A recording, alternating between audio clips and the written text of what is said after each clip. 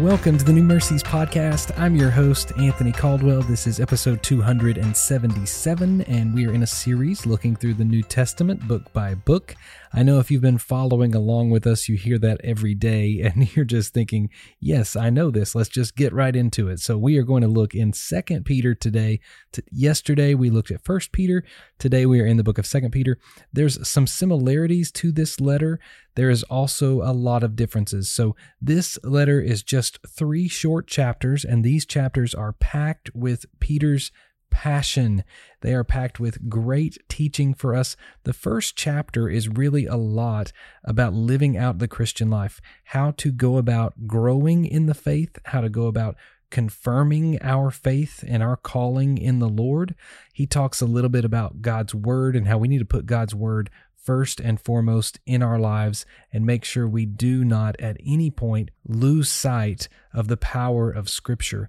He then goes into chapter 2 and talks about false prophets, teachers that are coming in, teaching things that are against the Word of God, and he talks about how important it is to keep firm our faith and our convictions.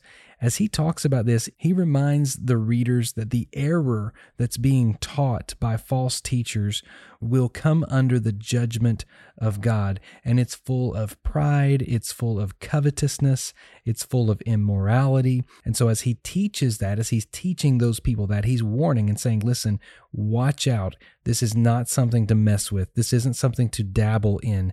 Be very mindful that we stick closely to the Word of God and to the teaching revealed to us by the Holy Spirit, not by another spirit. And then in the 3rd chapter in this book, he talks about the next coming of Jesus, the day of the Lord. He does some things in this chapter that are beautiful. You know, we are reminded that Peter was an unschooled, ordinary man, right? As it says in Acts chapter number 3 and 4, whenever he's standing in front of these powerful men of Jerusalem and he's on the chopping block, and he stands up and with boldness clearly articulates the power of Jesus. And those men that were sitting there in that council say, these are unschooled, ordinary men. This is not an educated, high society man. This is a fisherman who owned a business, who had a little bit of common sense to him, but he's not the most educated guy. He does something in chapter 3 that is more proof of the Holy Spirit's inspiration.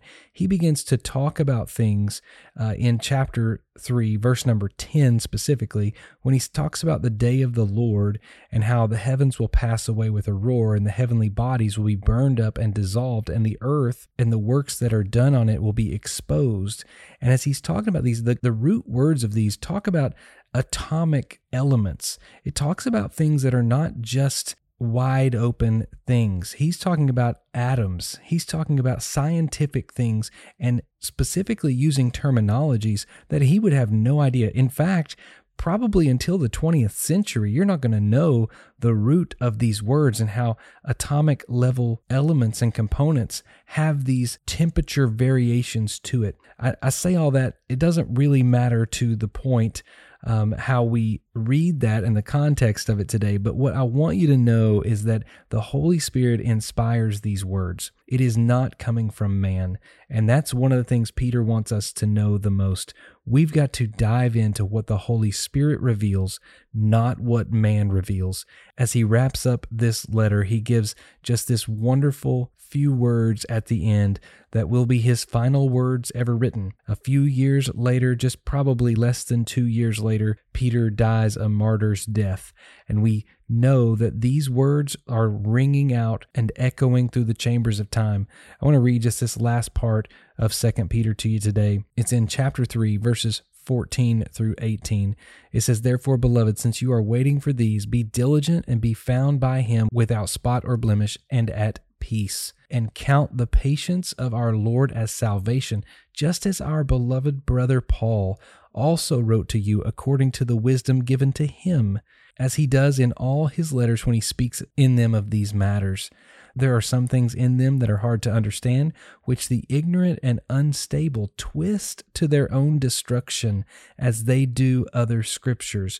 You, therefore, beloved, knowing this beforehand, take care that you are not carried away with the error of lawless people and lose your own stability, but grow in the grace and knowledge of our Lord and Savior Jesus Christ. To him be the glory both now and to the day of eternity. Amen. And with that, Peter closes this letter, sends it off to the believers, and says, please, my last words to you, be strong. Don't lose your stability. Grow in grace and knowledge of Jesus Christ, and let him have the glory both now and forever. I want to encourage you today, check out 2 Peter and be reminded the Holy Spirit speaks to us through his word.